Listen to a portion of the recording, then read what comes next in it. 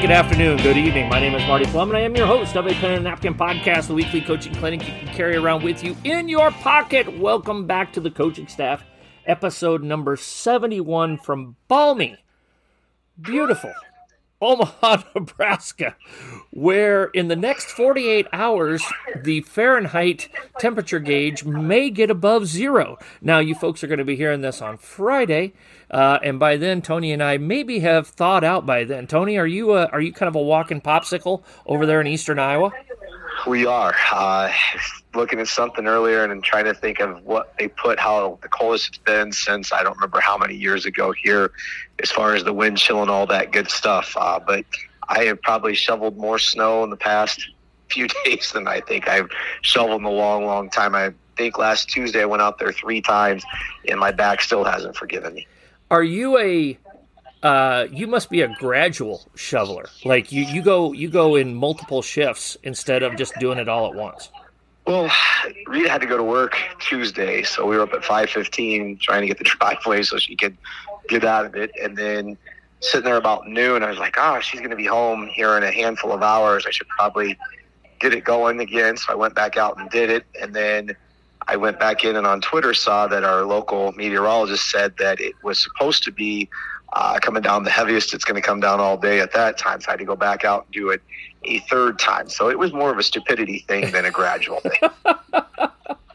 Well, yeah, we had to do, I was just going to do it all at once. And then we had the stuff that happened with the dog and had to dig out at, literally I was out there at 2:30 in the morning, digging the car out or digging our way out of the driveway and everything. And then kind of went with the big, kind of did the final clearing today after the wind had died down. The temperature wasn't as bad, and we weren't going anywhere anyway. So, we were, we split it 50-50. I did half, Michael did half, earned his keep a little bit. And so we survived it. So, let's go with uniforms numbers here, Tony. I got 3 of them. 71's here. I've got 2 offensive linemen and a defensive lineman from 3 different eras. 1 modern era, 1 from our childhood, and 1 from our Fajr's childhood. Oh, boy. I don't know if I know a 71 off the top of my head, to be honest with you.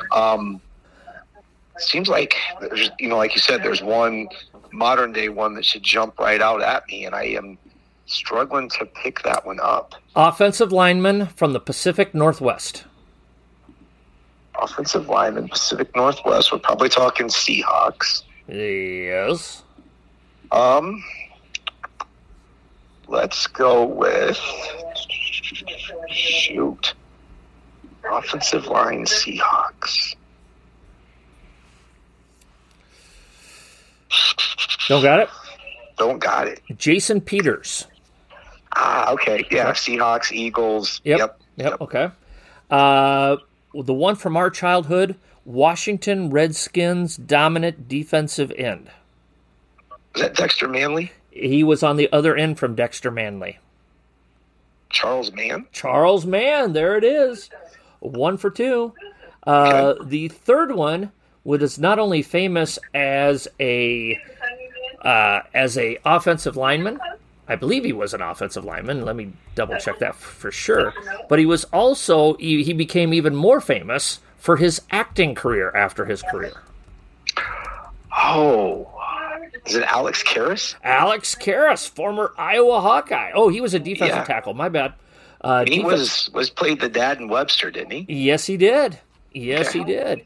Let's see here. Let's go down the IMDb of Alex Karras here. He was on Monday Night Football. He was in Porky's. He was in Against All Odds. Victoria.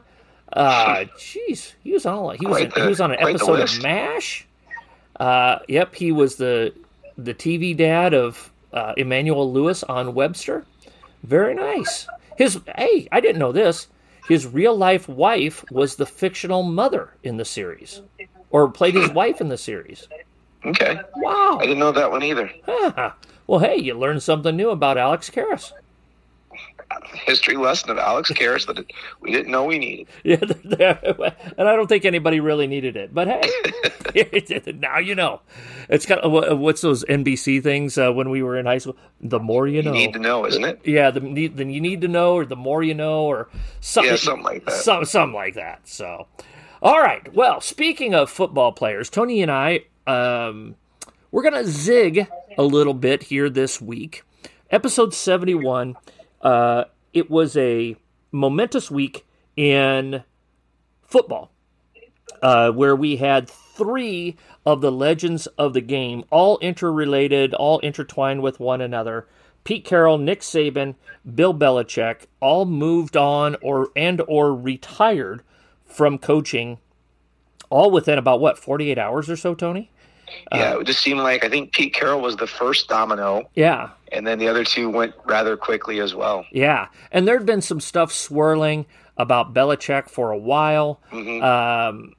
Carroll, there was some things in the last few weeks. Saban, to me, I had never really... Now, you're the Alabama guy, Tony. Had you heard anything about Saban? I hadn't. I thought 2 to 4 more years. Mm-hmm. He is 72. Yeah. But I thought 2 to 4 more years, and then he kind of right off into the sunset because they're always too early polls that come out there. They in some of those were going to be preseason number 1. Yeah.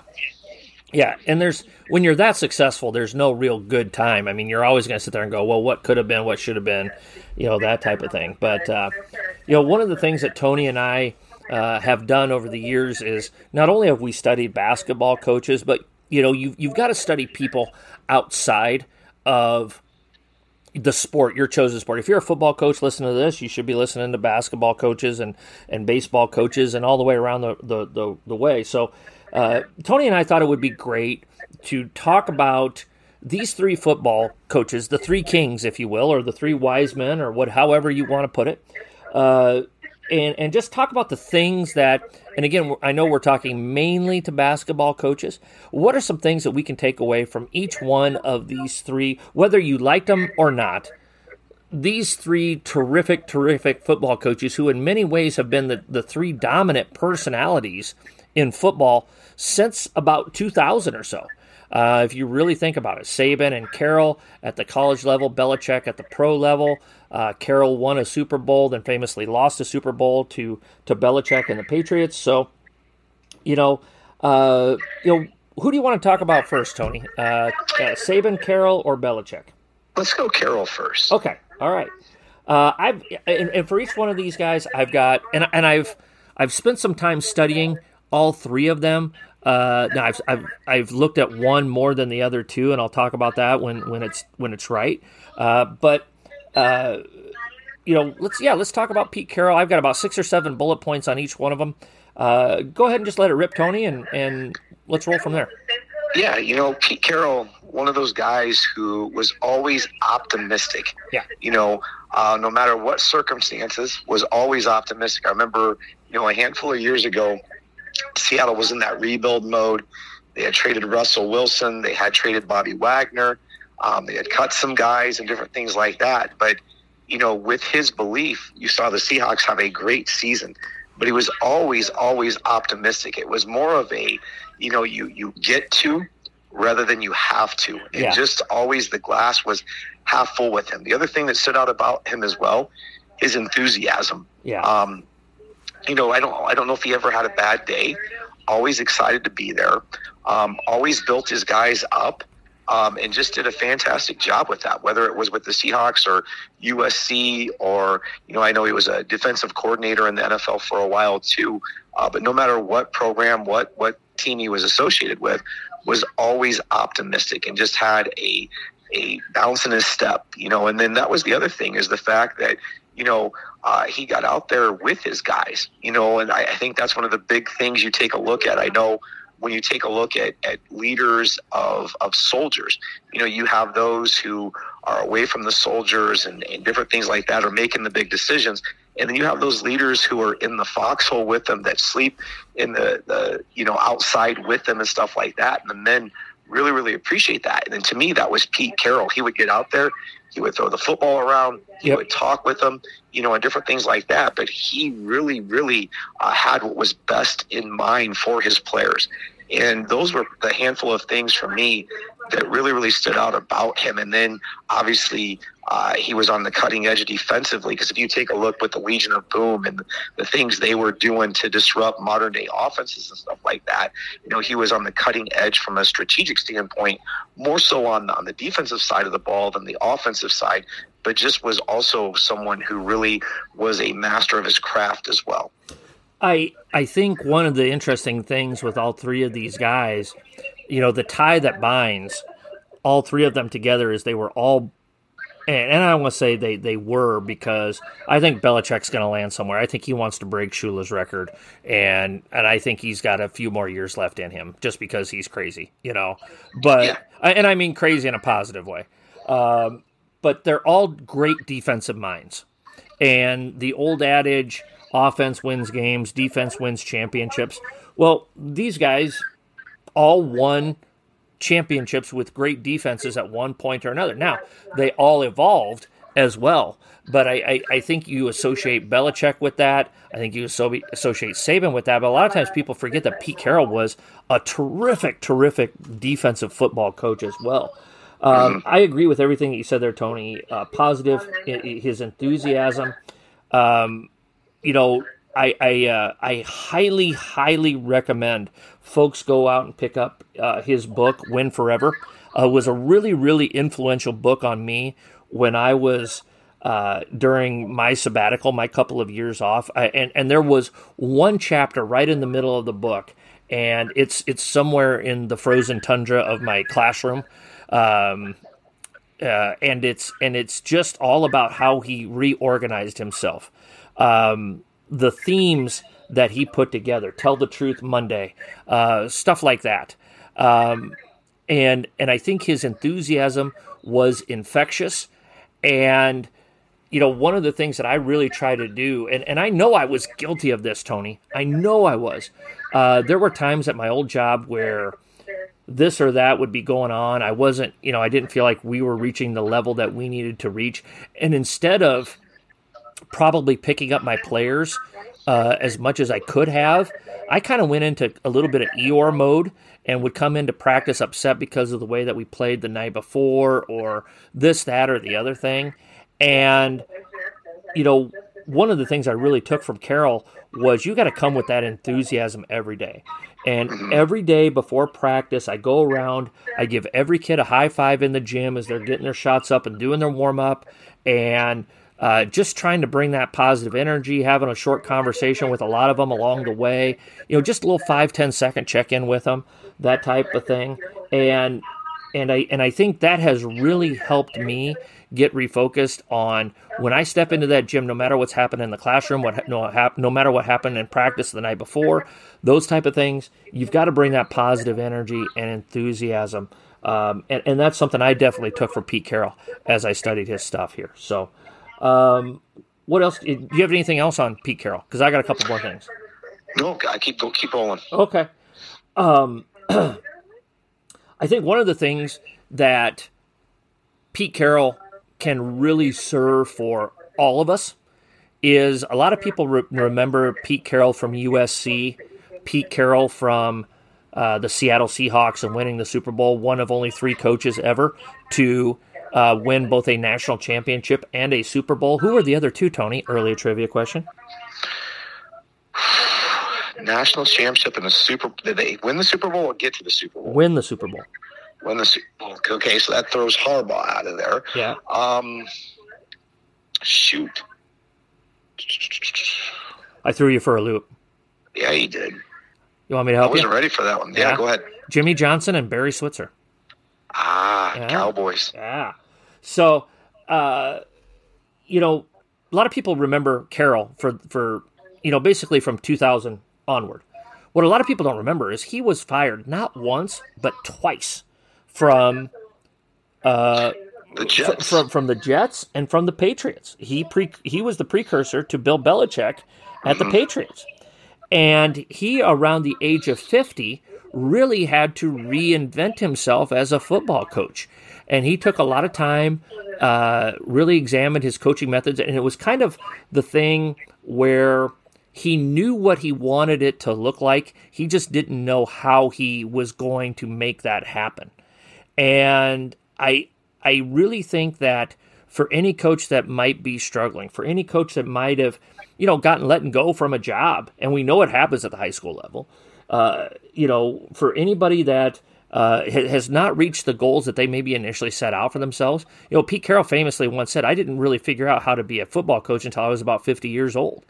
And he took the time, he studied it, he made a plan, and once he got the next opportunity, which was at USC, and it probably would have been his last opportunity at a high level, he took advantage of it. And so what I really admire about him is the way he bounced back from failure. And because we think, everything's just awesome, and all of these guys had a easy climb to the top, that everything always worked out. Well, for Pete Carroll, it didn't work out really early in his head coaching career, and he had to figure some things out. And that's another thing that I really, really admire about him. And I think he kind of became that guy, Marty, like you're talking about, where struggled at the pro level and then came down to the collegiate level and had success. I think of, like Fred Hoiberg, did well at Iowa State, went up to the NBA, struggled, came back, and obviously you see what he's doing in your home, the state you live in with Nebraska there. Yeah.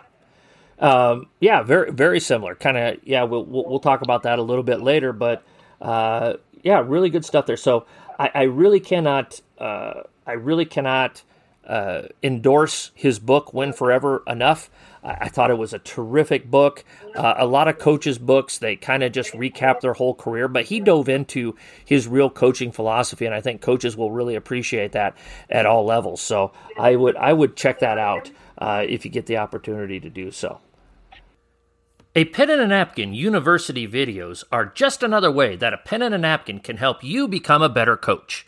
Our university video library is constantly expanding, with topics ranging from interviewing for a job to full court defense to 25 universal truths about coaching. Our university videos will help you round out your skill set as a coach and help you hone your craft. Videos are $10 a piece, with bundling options available. To order, you can DM me on Twitter, send me an email at apenandanapkin@gmail.com, or order from our website, apenandanapkin.com. Be sure to check out the A Pen and a Napkin video library. Who do you want to talk about next, Tony? Belichick or Saban? Let's go Belichick. Okay. I'm going to lead the way on Belichick, and I'll let you lead on Saban because I'm a Belichick guy and you're a Saban guy, and so we can roll like that. Belichick, very, very influential on my coaching career. When I became a head coach, I felt like I had a lot to learn. It's kind of like that old adage, you think you know the job until you get the job, and then you're like, oh man, there's a lot I need to know. And one of the things I really dove into was Belichick and the stuff that he did. I really thought I was a grinder as a coach. And then you read stories about Belichick. It's like, oh man, I gotta work way harder. And I think from afar, from 1,500 miles away, I learned a lot about just the grind of coaching and being a head coach and what it takes to be successful there. I also think that one of the biggest things that I took from Belichick was you always put the team above everything else. And sometimes that's a really, really hard thing to do. You have personal relationships with your kids. If you've been in a community for a while, you probably have personal relationships with some of the parents that you're working with, or that of the kids that you're coaching. I mean, and one of the things, kind of the quote unquote Patriot way, or one of the aspects of the Patriot way, was no individual player was ever bigger than the team unless he wore number 12. But everybody else pretty much, if you didn't toe the line, if you didn't do what was needed for the good of the team, if you didn't not only did you not have the purpose, but to have multiple purposes. One of Belichick's famous quotes that I always use: "The more you can do means the more you can do." If you're just a catch and shoot 3-point player, well, that's great, but how many times are you going to get to catch and shoot and just stand there? If you can't guard, if you can't handle it, if you can't rebound, all those things, boy, it's going to be hard to find you a lot of playing time. But if you can shoot the three and you can handle the ball and you're a good defensive player, then you get more minutes, and so that's something that I've really taken with me, along with, just making tough decisions when it comes to your rosters, making tough decisions, putting the team above everything else. I think one of the hardest things that we have to do as high school coaches, Tony, is when we have to play an underclassman ahead of an upperclassman, especially if it's an upperclassman that we really personally like. We know it's best for the team. We know the underclassman is the better player. We know they're going to help they're going to help give us the best opportunity to win ball games. But it's still really difficult. You don't really, most of us really don't want to do that. I think the perfect situation for us is you have 5 senior starters, you have 3, 4, 5 juniors that come off the bench, your sophomores play on your sophomore team, your freshmen play on your JV team, and everybody's happy, and you're winning at every level. That's the perfect formula. But man, that rarely, if ever, happens. And sometimes you have to make personnel decisions that are going to upset people on a personal level, but you have to do it for the good of the team. And so I've got more on Belichick, Tony, but I want to give you a swing at the bat here, just to talk about what I've talked about here and maybe some observations that you have from Belichick. Yeah, I'll start with kind of the example that you're mentioning there with going with the younger player, the unproven commodity, if you will. Because if you go back, Drew Bledsoe was his quarterback. Drew Bledsoe was a number 1 overall pick, and he gets, a situation where he gets hurt. They go Tom Brady, and Tom Brady is money. And then when they come back, it's like, okay, do I stay with the hot hand or do I go back to the number 1 overall pick? And he stuck with Tom Brady. And, it just goes to show that whether it's the first pick of the NFL draft, and I think Brady was 6th, 7th round pick, or it's the 6th, 7th round pick of the NFL draft. 199. You go with who gives you the best chance to win. And I think he established that as a coach. Like you said, we want it to be easy. We want it to be, hey, we've got, like you said, 5 senior starters. We play, 4 or 5 juniors. Our sophomore team is sophomores. We have a freshman team. And we don't bring any freshmen up. And we all win. And everybody's happy. But that's not real life. That's not athletics. And so he just showed that you have to put the team first. And it's not always easy, but it is necessary and it is important. Mm-hmm. The other thing that stood out to me about him, and I was looking through some stuff on this one, and it talked about how, like, his coaches know exactly what he wants. Mm-hmm. There is no gray area. There's no, hey, there's some room for freedom. This is exactly what I want you to do. Mm-hmm. And so he spelled that out for him. And I think when you're an assistant coach and you're wondering, what's the head coach expect here, I think it is important. The head coach is very clear in terms of what they want. They allow you to coach. They allow you to have some freedom, but they're very clear in terms of their expectations. And I think Belichick did a fantastic job with that, whether it was Nick Saban as assistant coach or Josh McDaniel or Gerard Mayo, who's succeeding him. Mm-hmm. I think all of his former assistants would say, yeah, we knew exactly what the man wanted. And I think that's, as a leader, as a coach, that's something that's so very, very important, is to clearly let your assistants know what your expectations are. Yeah. I think that's, sometimes people get frustrated with a top-down system if you're not making those decisions.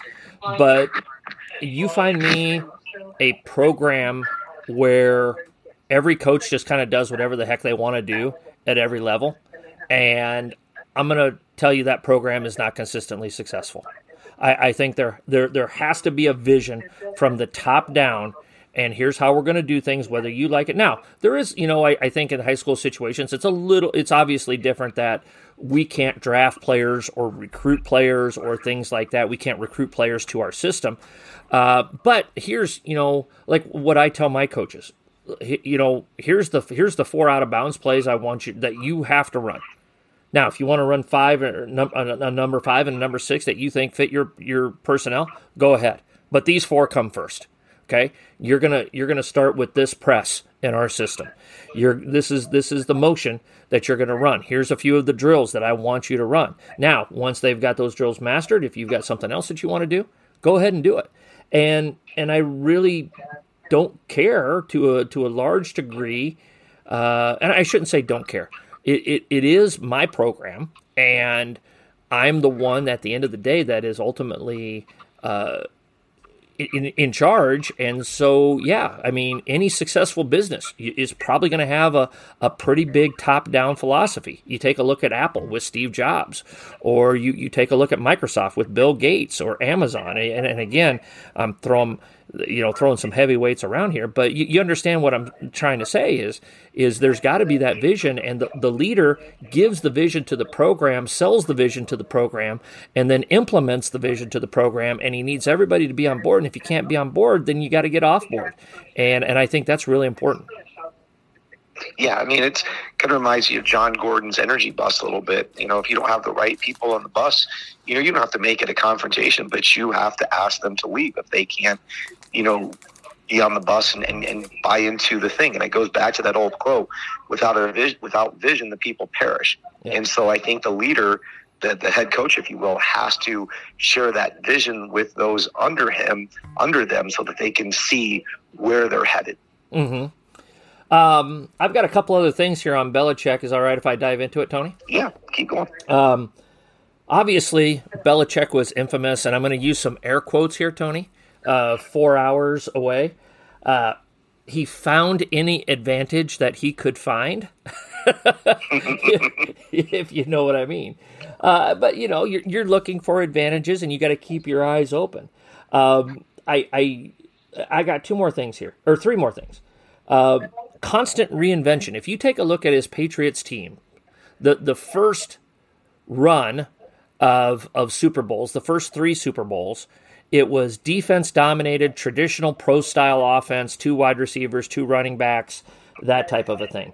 Then he reinvented it with the double tight end stuff with Hernandez and Rob Gronkowski, and that's what they went with for 3 or 4 years.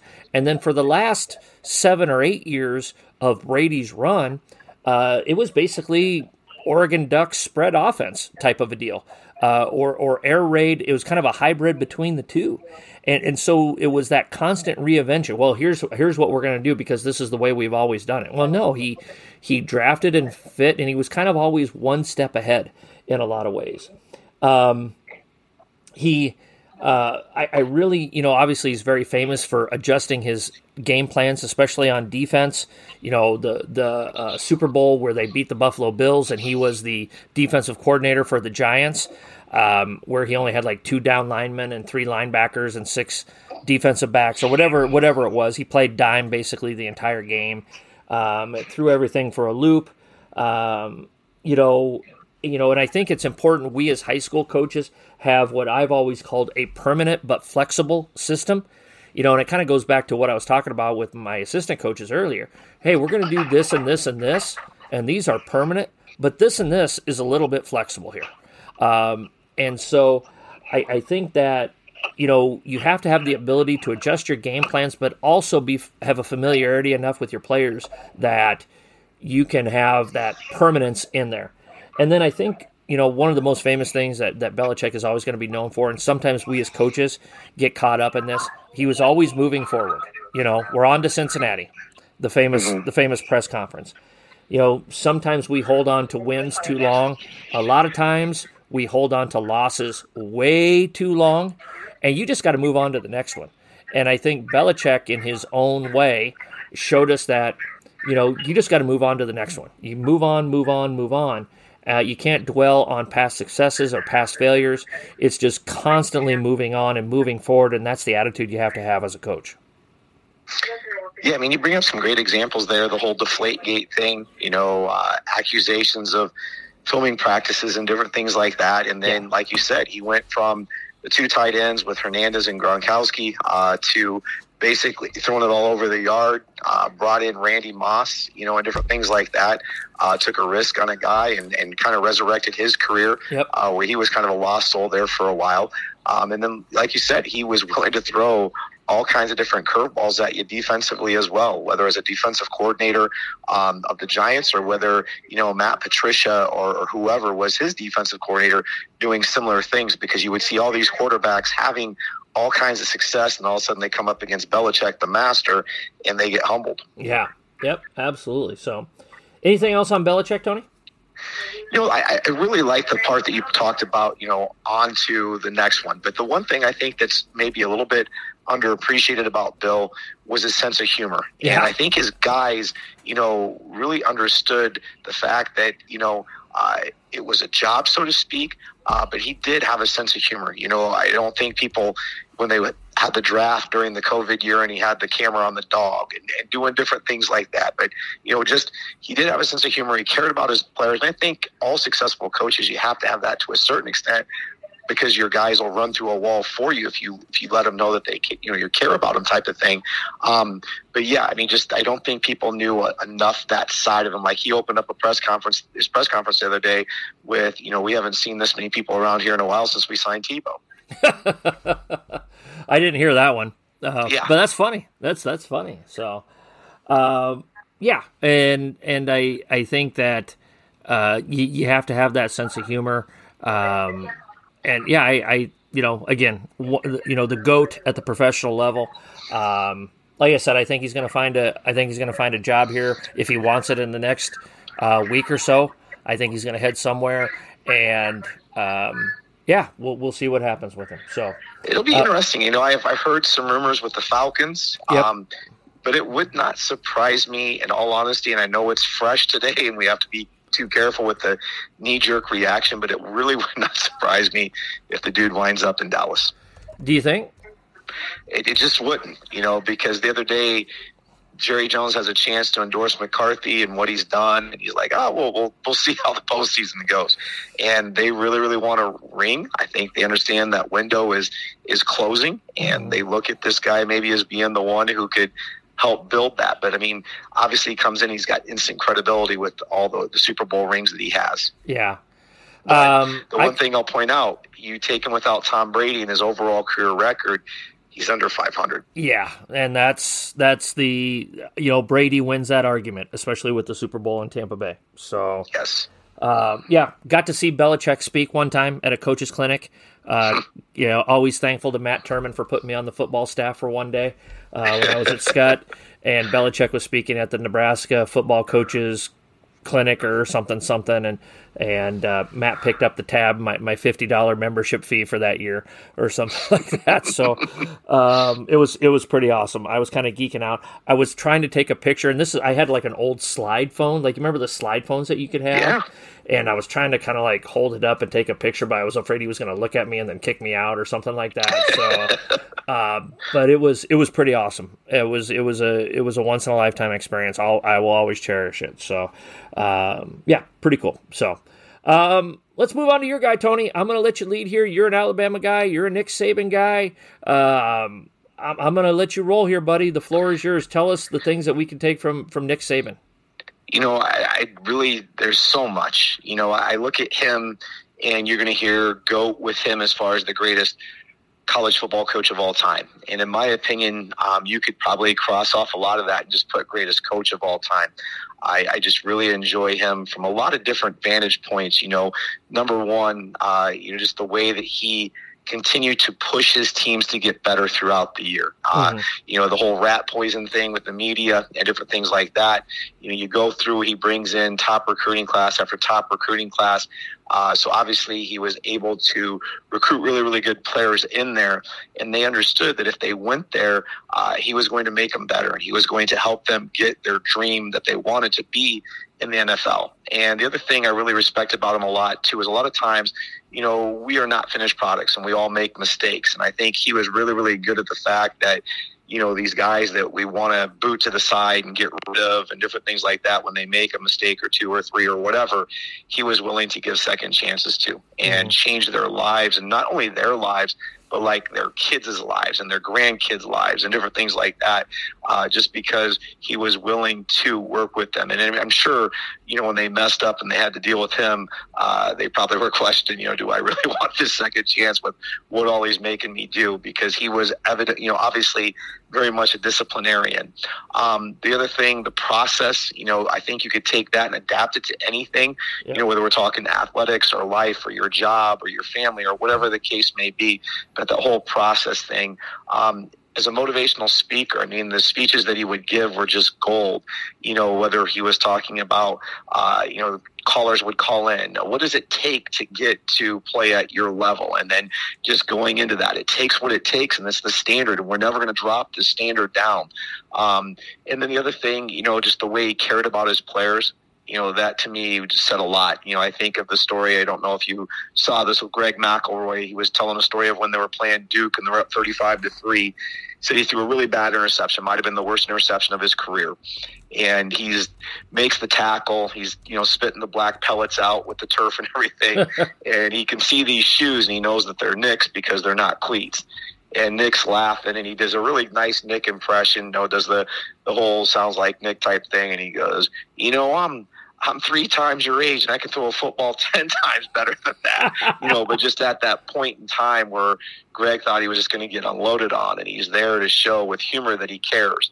And, just one of those guys who I don't think they'll make another one. And the great thing about that, I'm glad that Alabama's doing, he has an office, still not in the football office, so he won't be kind of that helicopter coach still, doing the Marinette thing.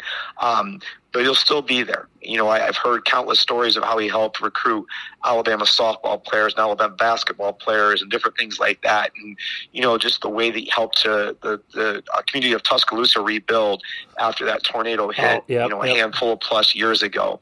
But him and his wife, just the way that they impacted that community, those young men, that athletic department, that university. They talked about the fact that he brought in billions of dollars to that university because I think they more than doubled their enrollment. Most of the enrollment is from outside of the state of Alabama. Just incredible the impact the man had on the university, and still at 72 years old, wanting to give back. His noontime basketball games are legendary. As far as him picking the teams and different things like that, and just the impact he had on coaches. I talked about second chances with players, but you go through Mike Loxley, who's at Maryland, Lane Kiffin, who is at Ole Miss, Steve Sarkisian, who's at Texas. And Marty, I could go on another 5 minutes about guys, Butch Jones, I think he's at Arkansas State now, that they ran afoul, and he came back and got them on the right staff and showed them the way, the process, how to run a program and do it the right way, and just to help those men in their time of need. Yeah. Well, like Brett Bielema is another one. Yes. I feel like I'm missing a name here that was in my head and then it slipped out, but whatever. I love it, Tony. I agree with you on everything that you said. I had forgotten about the tornado that hit Tuscaloosa. Just a tragic situation. Dozens of people were killed. That was about 8 or 9 years ago, something like that. Yeah. Just attention to detail. I think one of the things that I really appreciated about Saban was he just didn't talk the talk. He walked the walk in that he was always willing to learn, to adjust, and to adapt. Very famously, he hired Lane Kiffin as his offensive coordinator for, was it 2 or 3 years, Tony? That's a great question. I'm not sure exactly how long it was. It was at least 2, but probably... I want to say 3. Okay. You want to talk about oil and water. But here's Saban in the twilight, what turns out to be kind of the twilight of his career, his late in his career. Kiffin had messed up. He'd made some poor decisions, had rubbed a lot of people the wrong way. But he recognized his talent. He recognized that Kiffin would be good for the program, that he had good ideas. And he, again, it would be very easy for him to just kind of do things the way that they'd always been done. I won't mention anybody in our home state, Tony, who's anyway. But he says, no, I'm gonna take this guy who I know is gonna drive me nuts, but he's going to make me better, and he's gonna make our team better. He's gonna make our program better. And so he was always open to learning. Kind of like in some ways, him and Belichick have this in common. They started out rebuilding their programs, quote unquote, their teams with great defenses, but then they evolved into great offenses. And he had 3 or 4 Heisman Trophy winners while he was at Alabama. Ingram. I think Mark Ingram was the first Alabama Heisman Trophy winner in history. Yeah, and he ended up with a couple of more. The wide receiver, Devontae Smith. Yeah, didn't he win the Heisman? Yeah. Yeah. Okay. Sorry, I don't know my Heisman numbers. It's all right. Yeah, it's okay. But he went from having this dominant defensive program to dominant offense. He understood the landscape was changing in college football. The rules were changing, and that he was going to be a dinosaur. He was going to be left behind if he didn't change. And so he brings in somebody like Lane Kiffin. Another thing that people often forget about Saban is he took not 1, not 2, but 3 separate football programs at the collegiate level and turned them all around. Everybody remembers what Alabama is today, but when Saban took over, it was a dumpster fire. You know that just as well as I do, Tony. Before that, Mike Shula. Yeah, he was at LSU, and it was a dumpster fire, and he brought a national championship there. To a lesser degree, when he started out at Michigan State, it was not good. At the very least, I think I read somewhere they hadn't had a winning season in 5 seasons before Saban took over, and he got him to where he had back-to-back 10-win seasons or something like that before he left for LSU. So the guy knows how to build programs. The process, we again, if my players were listening, they'd be like, "Okay, coach, we get it. Let's enjoy the process of getting better." Enjoy the process of getting better and that consistent excellence, that attention to detail. I think they're all hallmarks of all 3 of these gentlemen. Yes, 100%. Yeah. So here's anything else on Saban, Tony? No, not really. I mean, I think I covered pretty much everything in terms of why I admire the man. I'm just going to, miss that side of it. But at the same time, there is some rumor out there that he may hop in and do some commentary on ESPN or one of or Fox Sports or whatever. So I'm sure he'll still be around the game. The other thing I would think would be kind of cool too, if he became kind of like the commissioner of college football, because he's a visionary, and I think he sees where things are headed and could help maybe right that ship, if you will. Yeah. Okay. So as we wrap up our discussion here, Tony, 2 of these 3 gentlemen have had their successors named. For Saban, it was Kalen DeBoer. For Belichick, it was Jared Mayo. Still don't have a coach of the Seattle Seahawks. What advice would you have if Jared Mayo calls you up, Tony, and he says, "Hey, Tony, Jared Mayo, head coach, New England Patriots, just succeeded Bill Belichick. What should I do? How should I handle this situation?" If you're Kalen DeBoer, how do you handle it? What advice do you have for anybody who's stepping into a situation where things have been highly, highly successful, but you also know that you have to be your own coach?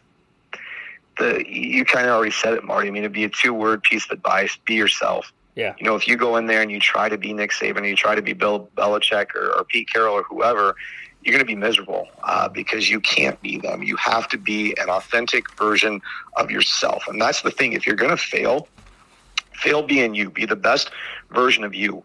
And I think that's the big thing.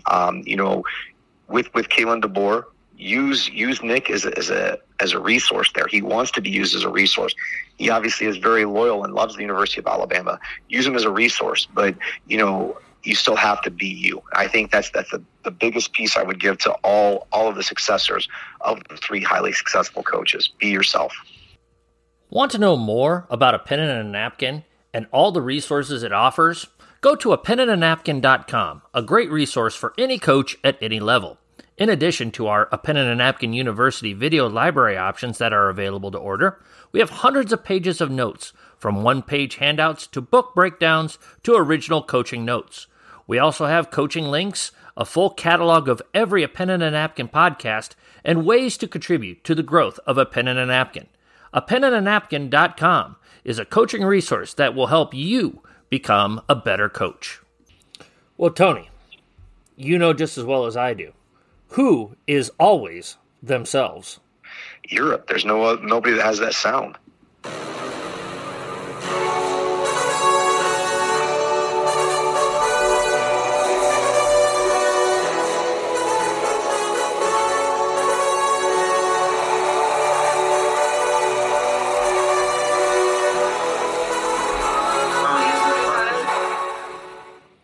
You're doggone right, and they have never failed. In over 40 years, they have never failed, except for after their first album and every album afterwards. But anyway.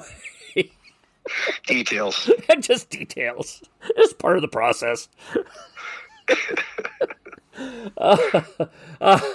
Trivia. You've got a question this week. It's your turn for trivia, Tony. Yeah. What do you got for me? I hope I caught this right. I was flipping through some games yesterday. I think I got this right. So, Marty, what I'm looking for, because I think we had every top 10 team in men's college basketball got beat this week, if I'm reading things correctly. And so kind of related to this topic, what coach lost the most to number one ranked teams? What coach lost the most to number one ranked teams? So he lost the most games playing against teams that were ranked number one in the country. Correct. Whew. Okay. Men's coach, I assume, coaching it is a men's coach. Men's college basketball. Okay. So it had to be in a highly competitive conference, so I'm thinking probably like an ACC.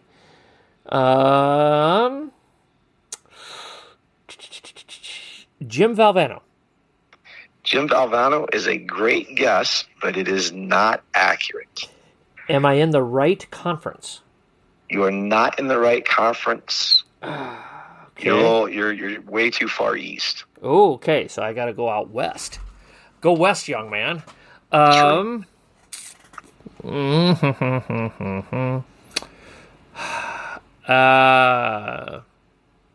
that doesn't sound right. What the heck? Jerry Tarkanian. Jerry Tarkanian, another good guess, but it is not Tark the Shark. Okay. Am I too far west? No. Oh, okay. So now, I got... okay, so it's got to be somebody in the Pac-10. No, I don't think... I got one guess left. I'm going to go... it's between two former Iowa Hawkeye coaches. I'm going to say... Lute Olson. You picked the wrong Iowa Hawkeye coach. Ralph Miller? Because the other one would have been Ralph Miller. Ralph Miller. I almost went with Ralph Miller. It was back in the day when Wooden was in his heyday. Yeah. Okay. I'm sure Pete Newell. I'm sure Cal was number one at various times too. Yeah. That's a good one, Tony. That's a good one. I like it. I almost said Ralph Miller. I did say got to pick between the two former Iowa Hawkeye coaches out west. So just think, if you had four guesses, you would have got it. Can we change the rules, please? No, it just prolongs it when I get my three wrong right away. Well, speaking of which, Tony, how about that? Let's talk a little basketball this week. I'm sorry I didn't send you the list, Tony. I forgot to do that. I scribbled this out yesterday. Let's talk about this crazy week. Purdue losing, and Tony, and I can't put my fingers close enough together to describe how close we were to driving down to Lincoln on Tuesday night, because our game got canceled on Tuesday night, and I told Michael, I was like, God, should we go down? They were like, it's way too cold. 8:00 tip, we'll just watch it from home. And it was really cool. My son spent a lot of time with those guys. CJ Wilcher's a good buddy of his, and CJ had a great game against Purdue. He was so excited. He was so nervous, especially when it looked like, they were going to win, but they hadn't won yet. But it was just cool watching him watch the game and watch a lot of his friends be part of something special there. But Purdue, Houston lost twice. Kansas lost. Kentucky lost. Tennessee, I believe, Tennessee lost. got beat. Yeah. Oklahoma got beat, but it was by Kansas. Yeah. And Illinois got beat by Maryland today. Yeah, it's just been a chaotic week. I think UConn is the only team in the top 10 that didn't lose this week or something like that. So, Tony, how is this? What can we learn from this as coaches as we see this play out in the second week of January? The things that you go back to is the fact that it's conference season now. And when you get into conference season, there really are no secrets. And the other thing that you figure out real quick in conference season as well, at least what I would say somebody like Houston is figuring out, is that once you step into these Power 5 leagues, it's really good ball, and you've got to be ready to go every night. There are no nights off. And so when you're not ready to go, you get beat in places like Ames, Iowa. Not that the Cyclones are bad, because I would Hilton think Magic, they'll probably baby. be rated. Yeah, Hilton Magic is a real thing. I think they have the third most wins against top 10 teams in the last, I can't remember what the stat was, however many years. But yeah, it's a real thing, whether it's men or women's, because the women's team obviously knocked off Baylor. I was just going to say, big shout out league, to Coach Finley and crew down at Ames as well. Yeah, and it might be his best coaching job ever, Marty. Yeah. That's been one of the topics around here for the past few days is this his best job, and the number of years that he's been at Iowa State. And if the season were in today, I would say yes. Mm-hmm. I think that you bring up great things, Tony. We're into the stretch of the season.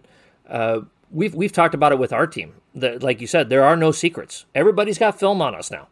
Everybody's, good coaches are watching film, and they're coming up with ideas and concepts and ways to come after us. They're looking for chinks in our armor, and so it is part of the grind. You are going to lose. I've only ever been part of one undefeated season. Been a part of great teams. I've been really lucky, but only ever had one undefeated season. The acronym LOSS, LOSS, learning opportunity, stay strong. And I think what you have to do the vast majority of the time when you lose a game, you have to learn from it. It's going to happen. You're going to not shoot the ball well on multiple nights during the season. It's just the way this stupid game works. And so you've got to be teaching, you've got to be focusing on making your team the best that you can be for the last month of the season. And we're still not there yet. So you still got to keep learning. And you can't, what's the proper reaction? You never want to overreact to a loss. You never want to underreact to a loss. You have to have the proper reaction. But to me, Tony, you start with the proper reaction is being ready to learn from every night out that you step out onto the floor. And I think that's the way you have to take it, especially when it's difficult. And the most difficult time to have that attitude is when you do lose a game. Yes. We didn't play particularly well Thursday night. We got it was the only game we got in. And, I sit here and think about it, and there's a variety of things, but a big part of it is, like you said, there's film out there. This team threw a curveball at us. They played us pretty much entirely zone. We hadn't seen a 2-3 zone the entire season. And so it was a definite curveball at us. And it's one of those things where, we would think we were going to play, then we wouldn't play. And we had short practices and different things like that. And so it was almost like the first week of the season all over again. Mm-hmm. Yeah. And everybody's in that same boat. We're all in the same boat. We got to kind of all figure it out on the fly. Right now, especially in our situation here in the Midwest where, I'm worried about Darth Vader coming out here looking for Luke Skywalker on Ice Planet Hoth right now. You just got to keep learning, and you got to keep moving it forward. So, coaches, just as well as I do that we're always looking for new and different ways to motivate our players and programs. But sometimes it's hard to find that perfect source that we're looking for. Over the past 25 years, I've collected hundreds of handouts to help motivate my players and programs, and now I'd like to share some of my favorites with you. The A Pen and a Napkin 101 Best Handouts booklet is now available to you for only $15. In this booklet, you'll find motivational material for all types of situations and individuals to help you communicate your values to your players and program. For ordering information, you can either DM me on Twitter or email me at apenandanapkin@gmail.com for details. Let's talk a little women's hoops here, Tony. UConn just lost officially this past week. Their fourth player to the season. Just, Aubrey Griffin tore ACL, ironically enough, here in Omaha against Creighton a couple weeks ago. AZ Fudd, Ayanna Patterson, Jenna El-Alfi, all season-ending injuries. But Gino's got his team back up close to the top 10, if not inside the top 10. I can't remember for sure. How do you continue to coach your team where it just feels like you can't catch a break, Tony? That one's a tough one because it seems like it's Murphy's Law. And, I read a book, Twin Thieves. I don't know if you've ever read that one, but one of the pieces of advice the old wise coach in that book gives is attack Murphy. And just the fact that you just keep plugging away. You keep battling each and every time out there, and you take who you have. And one of the phrases that we use with our team is the most dangerous animal is a wounded animal. And obviously their team has been wounded. One of their other top players, I think, is Caroline Deschamps. I'm probably butchering the pronunciation of her last name, but she's out for, indefinitely as well. And she's a 5-star former starter for him. He just keeps finding a way. He's a magician. It would be tough. You just have to keep plugging away with what you have, keep believing them. And like we talked about with Pete Carroll earlier, just stay optimistic all the time with them, and never have a bad day. Yeah. And next man up, as the saying goes. Now, sometimes in certain situations, I had a season one year where I had a returning all-stater and probably the best athlete in the entire state of Nebraska. She tears her ACL at October 1st, and as much as you'd like to say, next woman up in that scenario, there's no way we were going to replace what she was capable of doing as an individual. It was a tough year. It was a tough year. We got some things sorted out by the end of the year, but it was a tough climb to get there. And so, and injuries are part of the game, unfortunately. And so you just got to keep grinding away. So, let's, anything else in the college game that you wanted to throw out there, Tony? Those are my kind of couple big topics for the college game. Was just looking back at the women's game. Today there were some upsets. Auburn knocked off LSU. Yep. And then you turn around and USC beats UCLA. And so I think you'll see Iowa up to number 2. And then Iowa yesterday got Indiana, another highly ranked team, by almost 30 points in their home floor yesterday. Yeah. So it was just interesting to see a little bit more parity at the collegiate level, because I know, last week you talked about Tennessee, and they're inching closer. I still think they're on the outside of the bubble looking in, but it is different teams now, and you see more parity in the game, and you see when Caitlin Clark, wherever she happens to be, whether that's in Iowa City or on the road, selling out arenas and things like that, and so that part of it's cool. I was talking with my wife, and I said, what's awesome about this last night, watching Iowa play Indiana, is can you ever think of a time where a women's college basketball game was on prime time Saturday night on a major network? And Gus Johnson doing play-by-play. Correct. Yeah. That's the growth of the women's game. Obviously, there is a presence there. there is an individual who has driven a lot of that. But that's what you have to have. I mean, Babe Ruth made baseball in the 20s. You talk about the greatness of the game. Well, it was Babe Ruth that drove it. It was Chamberlain and Russell that drove the NBA in the 60s. It was Magic and Bird that drove the NBA in the 80s. It takes those individual players in team sports to have the team sport really take off. And so I think that just the way that the game has grown in the last 5 years. And Tony, you and I, you've never coached guys, have you? Or what? No, you're coaching guys right now. I'm an idiot. Scratch that. That's my first job. I actually coached guys too. I was a JV coach back in the day. I think it's Waterloo Christian now, but it was Walnut Ridge back when I was there. Gotcha. So I mean, we've spent most of our coaching career coaching women. Was going to be my statement until I butchered it and screwed it completely up here. So, God, what editing's for? The producer's got to fire this guy. He's a guy. So, but to see that and to play out on a Saturday night. it was just really awesome. It was just really, really cool to see. And she put on a show, and Molly Davis put on a show. Boy, she played tremendously well. And when you hit 13 or 14 threes, that also helps as well. So, not bad. Yeah, not bad. So, a couple NBA notes here, Tony. Your thoughts on Jerry Krause getting booed as he was inducted into the Ring of Honor of the Chicago Bulls? I understand a little bit because obviously The Last Dance did not paint him in the best light. Yeah. The thing that's heartbreaking, his widow was there, and she got emotional and was in tears, and thank God for Ron Harper being there to comfort her. But, people have to be better than that. I mean, if you go back and take a look at what he did as the architect of the Bulls, don't get me wrong, like we were talking about earlier, Brady, in my opinion, made Belichick. Yeah.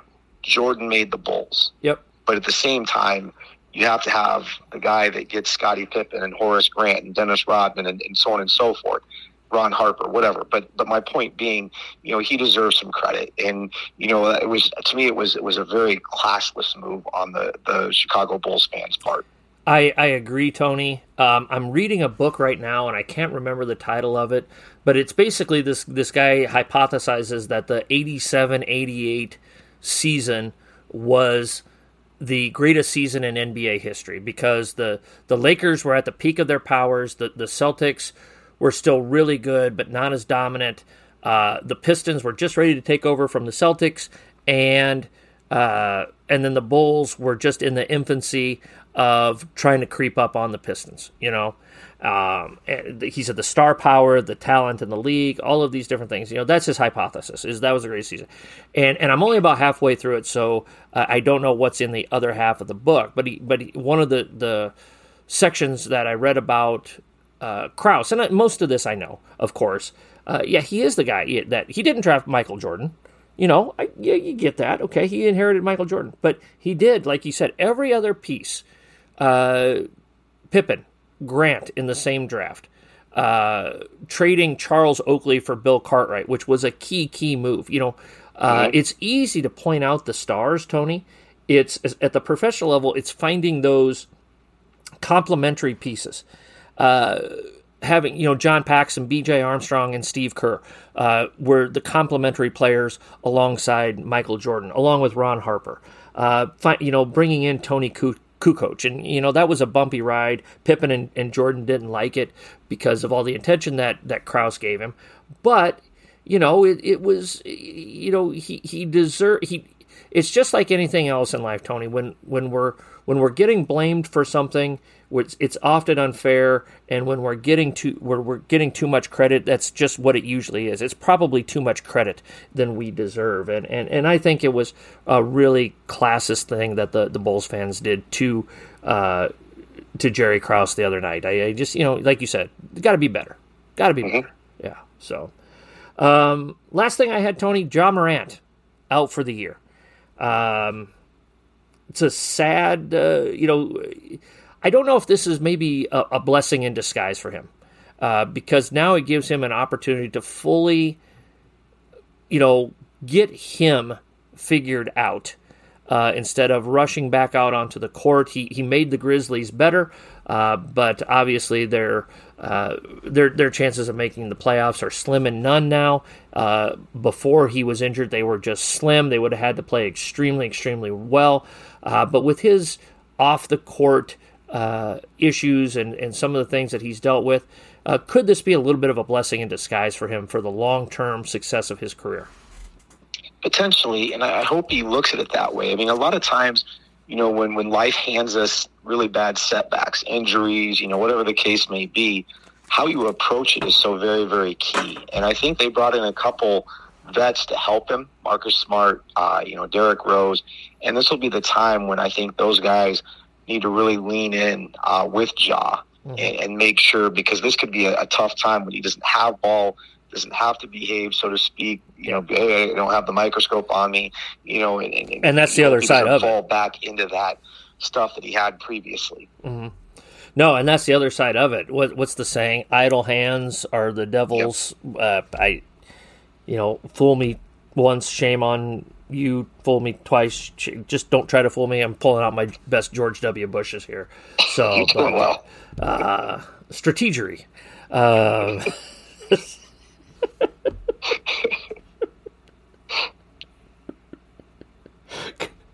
Will Ferrell was so good as he was.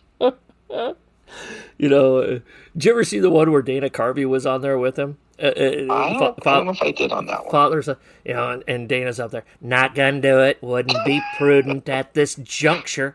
Now, come on here, Georgie boy. You gotta get this figured out. You know, you got a lot of responsibility. It's scary.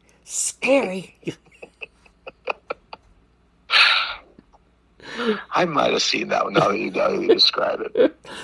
I think we've went a couple minutes too long at this point. So. Anything else on the Three Kings, buddy? It's just hard. You know, when you get to this age and you lose, you know, three guys like this. But at the same time, the one thing that I thought was really good that I saw out there on Twitter, it took them less than 2 days to replace Nick Saban as coach of Alabama. Kalen DeBoer came in there. And the point was that we're all replaceable. And as coaches to make sure that we're where we aren't replaceable at as a husband, as a father, you know, son, whatever the case may be, and to make sure that that priority lies with them, because we're all replaceable, but make sure in the places that we really aren't replaceable, dad, you know, husband, son, whatever, that we're present where our feet are with them. Yeah. I read something somewhere, when you leave a job, the first question that your players will ask you is, you know, are you okay? And the second question I ask is, do they know who's replacing you? You know, and so and if we do our job correctly, we're all replaceable. We're all replaceable with everything that we do. So, great talk this week, buddy. Good luck. We're probably with this Snowmageddon coming in here, this ice planet Hoth. We're gonna have the NBA schedule for the next couple of weeks probably. So, wish you luck, man. I was telling my guys the other day, I think we practiced yesterday, and we had 13 days. Our last game, and I'm sure we'll go past this with it, but was February 13. Like, we've played, you know, 8 games. So we're going to play 13 games in roughly 30 days, 31 days. Yeah. So that's a game every 2 days roughly. So be ready for the NBA schedule, and we'll do the best we can with what we have. We're not the only team in that situation. And, you know, and it's a situation where we get to, we don't have to, and just looking at it as a blessing, not as a burden. Well, you're playing the NBA schedule, Tony, and if it were my way, I think you should get paid like an NBA coach as well. So, thank you, sir. Eric Spoelstra money, I believe. Yeah. Eric Spoelstra money so you can go buy a Hubie Brown outfit. Yes, the Hubie. There you go. So, episode 71 of the coaching staff, the Three Kings, Saban, Carroll, and Belichick. Hope you folks have enjoyed it again. Tony and I cannot endorse enough. You know, don't just take a look at Phil Jackson and Steve Kerr and Izzo and Mike Krzyzewski.